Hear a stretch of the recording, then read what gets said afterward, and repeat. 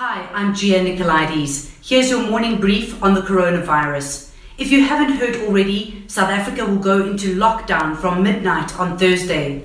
This drastic measure was announced by President Cyril Ramaphosa last night in order to save lives. South Africa has 402 confirmed cases and the number is expected to rise.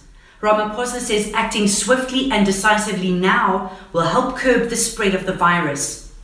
He is concerned about vulnerable people, including those with HIV and TB, saying if action isn't taken, it will put strain on the healthcare system. The lockdown is in place for 21 days. South Africans have to stay at home and will only be able to leave under strict, controlled circumstances to get food, medical care, and other basic goods.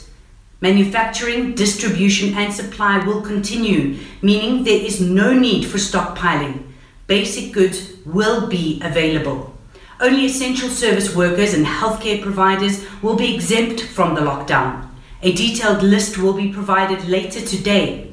There will be a government briefing today detailing exactly how these drastic measures will work.